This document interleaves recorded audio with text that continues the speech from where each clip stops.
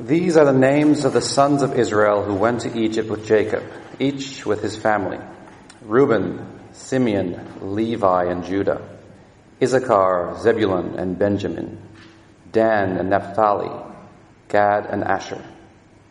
The descendants of Jacob numbered 70 in all. Joseph was already in Egypt. Now Joseph and all his brothers and all that generation died, but the Israelites were fruitful and multiplied greatly and became exceedingly numerous, so that the land was filled with them. Then a new king, who did not know about Joseph, came to power in Egypt. "Look," he said to his people, "the Israelites have become much too numerous for us. Come, we must deal shrewdly with them, or they will become even more numerous, and if war breaks out, we'll join our enemies, fight against us, and leave the country."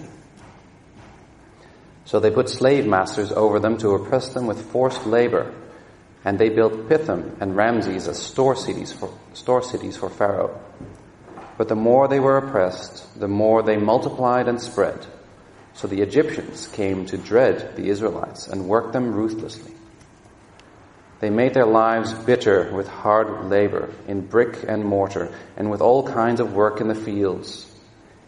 In all their hard labor, the Egyptians used them ruthlessly. The king of Egypt said to the Hebrew midwives, whose names were Shiphrah and Puah, "When you help the Hebrew women in childbirth and observe them on the delivery stool, if it is a boy, kill him. But if it is a girl, let her live." The midwives, however, feared God and did not do what the king of Egypt had told them to do, and they let the boys live. Then the king of Egypt summoned the midwives and asked them, "Why have you done this? Why have you let the boys live?" The midwives answered Pharaoh, "Hebrew women are not like Egyptian women. They are vigorous and give birth before the midwives arrive." So God was kind to the midwives, and the people increased and became even more numerous. And because the midwives feared God, he gave them families of their own. Then Pharaoh gave this order to all his people: "Every boy that is born you must throw into the Nile, but let every girl live." Amen. Not sure if anyone here has ever been to Norfolk Island. Hand up if you... Okay, we've got a couple of people, 4 or 5 people who've been there. I've never been there, I have to confess. But from the people that I've spoken to, they tell me that the whole history of the island has been dominated by one event. The whole island has been shaped by one thing, and that is the mutiny on the Bounty. You know the story. Fletcher Christian seizing control of the boat from Captain Bligh, setting him and half the crew off in a little boat, and then he took the Bounty with the mutiny crew on board. If you go on a guided tour of Norfolk Island, you can go and visit Fletcher Christian's home. There are still relatives of Fletcher Christians who are living on the island. The whole island has been shaped by that one event. On the 8th of June every year, they celebrate Bounty Day, which was the day that the 194 mutineers came to Norfolk Island. They'd come from Pitcairn Island, where they'd spent some years before arriving there. That one event has shaped the entire history of that island. Well, for the people of Israel, there is one event that shapes their entire history, and it's the event that we read about here in the book of Exodus. God rescuing his people from their slavery in Egypt and leading them to the land that he had promised to give them. In Genesis, we're given some very big promises from God about what it is that he intends to do. Promises made to Abraham, passed on to Abraham's son and grandchildren. Promises about gathering his people, forming them into a nation. But it's in the book of Exodus that they actually become that nation. And God clearly makes his covenant with them, formalises his relationship with his people. In Exodus, we read about God saving his people in the most dramatic and extraordinary fashion to lead them out of their slavery in Egypt. And this event, this salvation event, going through the desert, the covenant that God makes with them, that's what shapes them as a nation, as a people. It's the event that they will continually look back to throughout the course of their history. It's the event that will show them who they are. It's the event that will show them how it is that they ought to live. But these events also have a great significance for us today as well. See, the exodus of Israel was really just a shadow of what it was that God was planning to do through his son Jesus. The rescue that God brings about in Exodus is really just a shadow of the magnificent rescue that God will bring about through his son. Now, each week that we look at Exodus over these next 6 weeks, we're going to ask the same 3 questions every time. They're the questions that are on your notice sheet, the talk outline there. We're going to ask 3 questions. First question is this: what does the passage tell me? This is the basic comprehension question. What are the important things that I need to notice from this chapter that we're looking at today? Second question is, what does the passage tell me about how God deals with his people? This is the theological question. This is the question where I can figure out things about God from looking at what this passage says, looking at how God relates to his people, how God deals with his people. And then there's the third question, which is always the important question to ask when you're looking anywhere in the pages of the Old Testament. What does the passage tell me about how God deals with his people in Jesus? Now, search as you might, you're not going to find the word Jesus in the book of Exodus.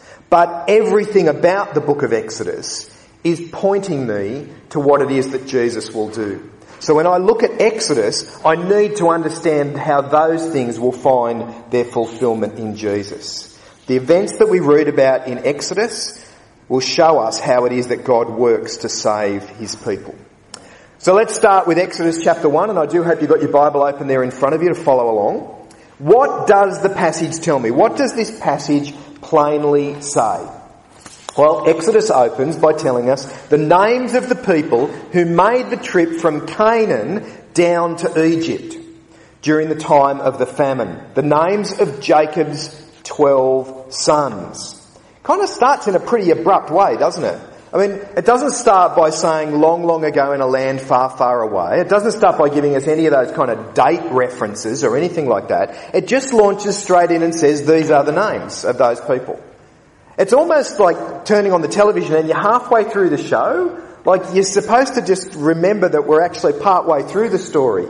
And I think that's what the writer is intending to do. See, he knows that his book follows on directly from the book of Genesis. You need to understand the events of Genesis to get what's going on here in the book of Exodus. Exodus opens with this very quick reminder of where we're up to in the story. In fact, it opens, those first 6 verses tell us the names of those people, those descendants of Jacob who came down from Canaan to live in Egypt. And the important thing to realise here in these verses is that these are known people. They're known by God. They are God's people. He's already made covenant, made promises to them. He's already called them to be his people through Abraham. God made these extraordinary promises about blessing them, about being their God, about giving them the land of Canaan to live in and making them into a great nation. Abraham believed those promises. He trusted that God would do what he had promised to do, that God would be faithful. And those same promises made to Abraham were passed on to his son Isaac, and then passed on to Jacob, and now passed on to Jacob's 12 sons. Those 12 names that we have there are, by and large, the 12 tribes of Israel, the people who will become that nation of Israel. Just 70 of them when they went down. Counting everyone together, there were just 70 of them. But the next thing that we're told, verse number 7, is that whole generation died.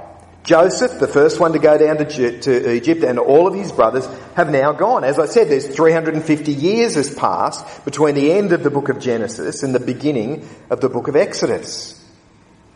And then look at the very next thing that we read, verse 7. But the Israelites were fruitful and multiplied and became exceedingly numerous, so that the land was filled with them. There's a whole lot of echoes of Genesis here in this verse. Remember what God had said to Adam and Eve in the garden? They were to be fruitful and multiply. That was what was going to happen to Abraham. That was what God promised to Noah, that he needed to be fruitful and multiply. That's what God told the people to do at the plain of Shinar, told them to spread out, fill the earth, multiply and subdue it. Well, it's now happening. And did you notice that it says that they've multiplied greatly and they've become exceedingly numerous? They haven't just grown, they've boomed. There were 70 of them that went down to Egypt, but we're told a little bit later on in Exodus that there are now at least 650,000 men. So we've probably got a population of somewhere between 1 and 2 million people living in this land in Egypt. 70 of them went down, and they went down because Joseph had become Pharaoh's right-hand man, and they went down so that they could avoid the famine in their own land. But time passes. We've moved on a few hundred years. There's a new Pharaoh in charge. He's never heard of Joseph. He knows nothing about what Joseph did to save Egypt. And he sees the growth in the number of Israelites as being a threat to the stability and the security of Egypt. Verse number 8. Then a new king who did not know about Joseph came to power in Egypt. Look, he said to his people, the Israelites have become much too numerous for us. Come, we must deal with them shrewdly. We must deal shrewdly with them, or they'll become even more numerous. If war breaks out, we'll join our enemies, fight against us, and leave the country. So he wants to establish a shrewd plan for dealing with them. First part of the shrewd plan is just to work them hard. Pharaoh gets them to build, and they are in an enforced slavery. The plan was to work them into the ground. One of the great ironies, I think, as you read through this chapter, is what does he get them to do? He gets them to build store cities. Now, the whole reason that they're in Egypt in the first place was because Joseph's great plan to build storage for the grain in the 7 good years so that they'd have grain in the 7 years of famine. I mean, this was Joseph's idea, but now the people are there as slaves building store cities for the new Pharaoh who knows nothing about what happened with Joseph. Well, that didn't seem to work. They've become even more numerous in number. So Pharaoh sets in for plan number 2. Tells the Israelite midwives that they are to kill any boys who are born to Israelite women. Now, this plan had potential. Get rid of the men, and then the women that are left as they grow, well, they can just intermarry with the Egyptian men around and just phase them out very slowly over time. But the plan didn't work. The midwives were told they feared God and they wouldn't do what the Pharaoh had said. And then again in verse number 20 we read that they have grown again in number. They're continuing to grow in size.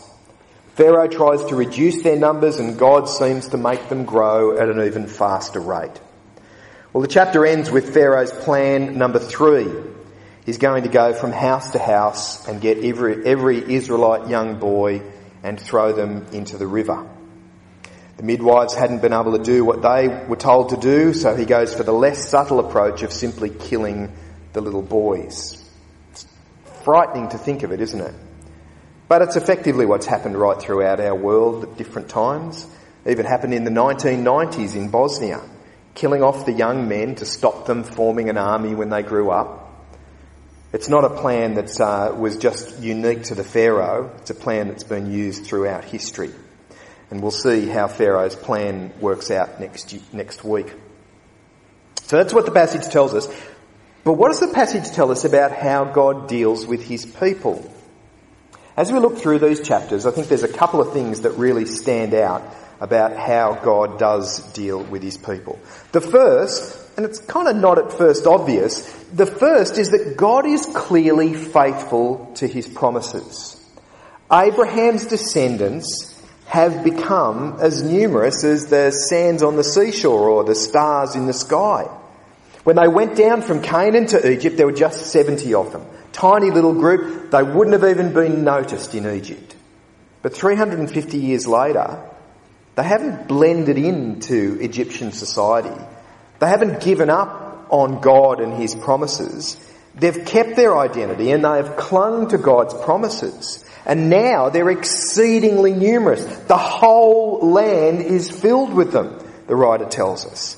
They've become so great in number that the Pharaoh feels threatened by their presence now in the land. 70 years before, they wouldn't have even noticed the presence of 70 people. 300 years before, they wouldn't have even noticed the presence of those 70 people. But now, the Pharaoh wants to reduce their numbers. But not even the Pharaoh, the mighty ruler of Egypt, can stand in the way of what it is that God is doing. He's fulfilling his promises. He's doing what he said he would do. God intends this people to grow, and they're growing. Pharaoh opposes them, but God makes them grow even more. God is faithful. He will do what he has promised to do. And in a sense, that's what the whole book of Exodus is about, God fulfilling his promises. But there's another thing that I think comes up out of the story that we learn about God. And that is that God is faithful to those who revere him. We have that story about those two Israelite midwives, that they obey God rather than obeying Pharaoh. They have to choose, and they choose to be faithful to the God of Israel. Now, they would have known the potential consequences of their actions. If Pharaoh thought that they had tried to cheat him, well, he would have just had them put to death. Goodness me, he's going to kill a whole bunch of babies in just a few more verses. He wouldn't think twice about knocking off two midwives. But God blessed them for their actions. God always blesses those who are faithful to him. It doesn't mean that their life will always be easy or that they'll never have any difficulties in life. But those who trust God, well, God will be faithful to them. There's a funny thing that happens in this chapter that you kind of may not notice. It's a funny thing that happens with names. See, on the face of it, the most powerful man in this chapter is the Pharaoh. But we actually don't know his name. The writer doesn't bother to mention which Pharaoh this is. He would have known who the Pharaoh was, and he would have known his name. Historians today kind of speculate that it was one of these two, not exactly sure about the timing, but one of these two was the Pharaoh. We know their name today. But the writer doesn't even bother to mention the name of the Pharaoh. But did you notice whose name he did mention? He mentions the name of those two lowly midwives. People who, in the society of the day, would have been nobodies. Nobody would have known who they were, but everyone would have known who Pharaoh was. But we get a story where we're not even told Pharaoh's name, but we're told the names of these two ladies. Shiphrah and Puah. Shiphrah means beautiful and Puah means splendid. Some guy who thinks he's something, well, we don't even get to find out his name. But two people on the face of it who are really nobody, two women who were faithful to God, well, their names are recorded forever here in the scriptures. See, in the end, the important people in the story are the ones who fear and revere the Lord. The ones who know that God rules over all things. The ones who seek to be faithful to him. Third question, what does the passage tell us about how God deals with his people in Jesus? As we look through the book of Exodus, we're going to see a whole lot of parallels between their experience and our experience. And in a way, that's to be expected. That's God's people then, in the pages of Exodus, and we are God's people now. But I think this passage, there are two things that characterise Israel's experience that we can relate to as well. And the first is this. There's a sense of frustration when you read through that first chapter of Exodus. They're frustrated by what their experience is in Egypt. God is going to save them. He is going to rescue them. And God has saved us. But he hasn't promised that life will be a bed of roses once you come to that point of faith in Jesus. There's going to continue to be frustration in this life, even as you seek to follow Jesus. There's going to be hardships and difficulties that we'll face. Like the Apostle Paul says, anyone who wants to live a godly life in Christ will be persecuted. Not maybe, but will be. The Christian life will have its fair share of frustrations. It doesn't mean God's forgotten us. It doesn't mean that God has abandoned us. It just means that we live in a world where sin continues to taint our lives. But the other thing that we see here that points us to Jesus is that God is faithful to his promises.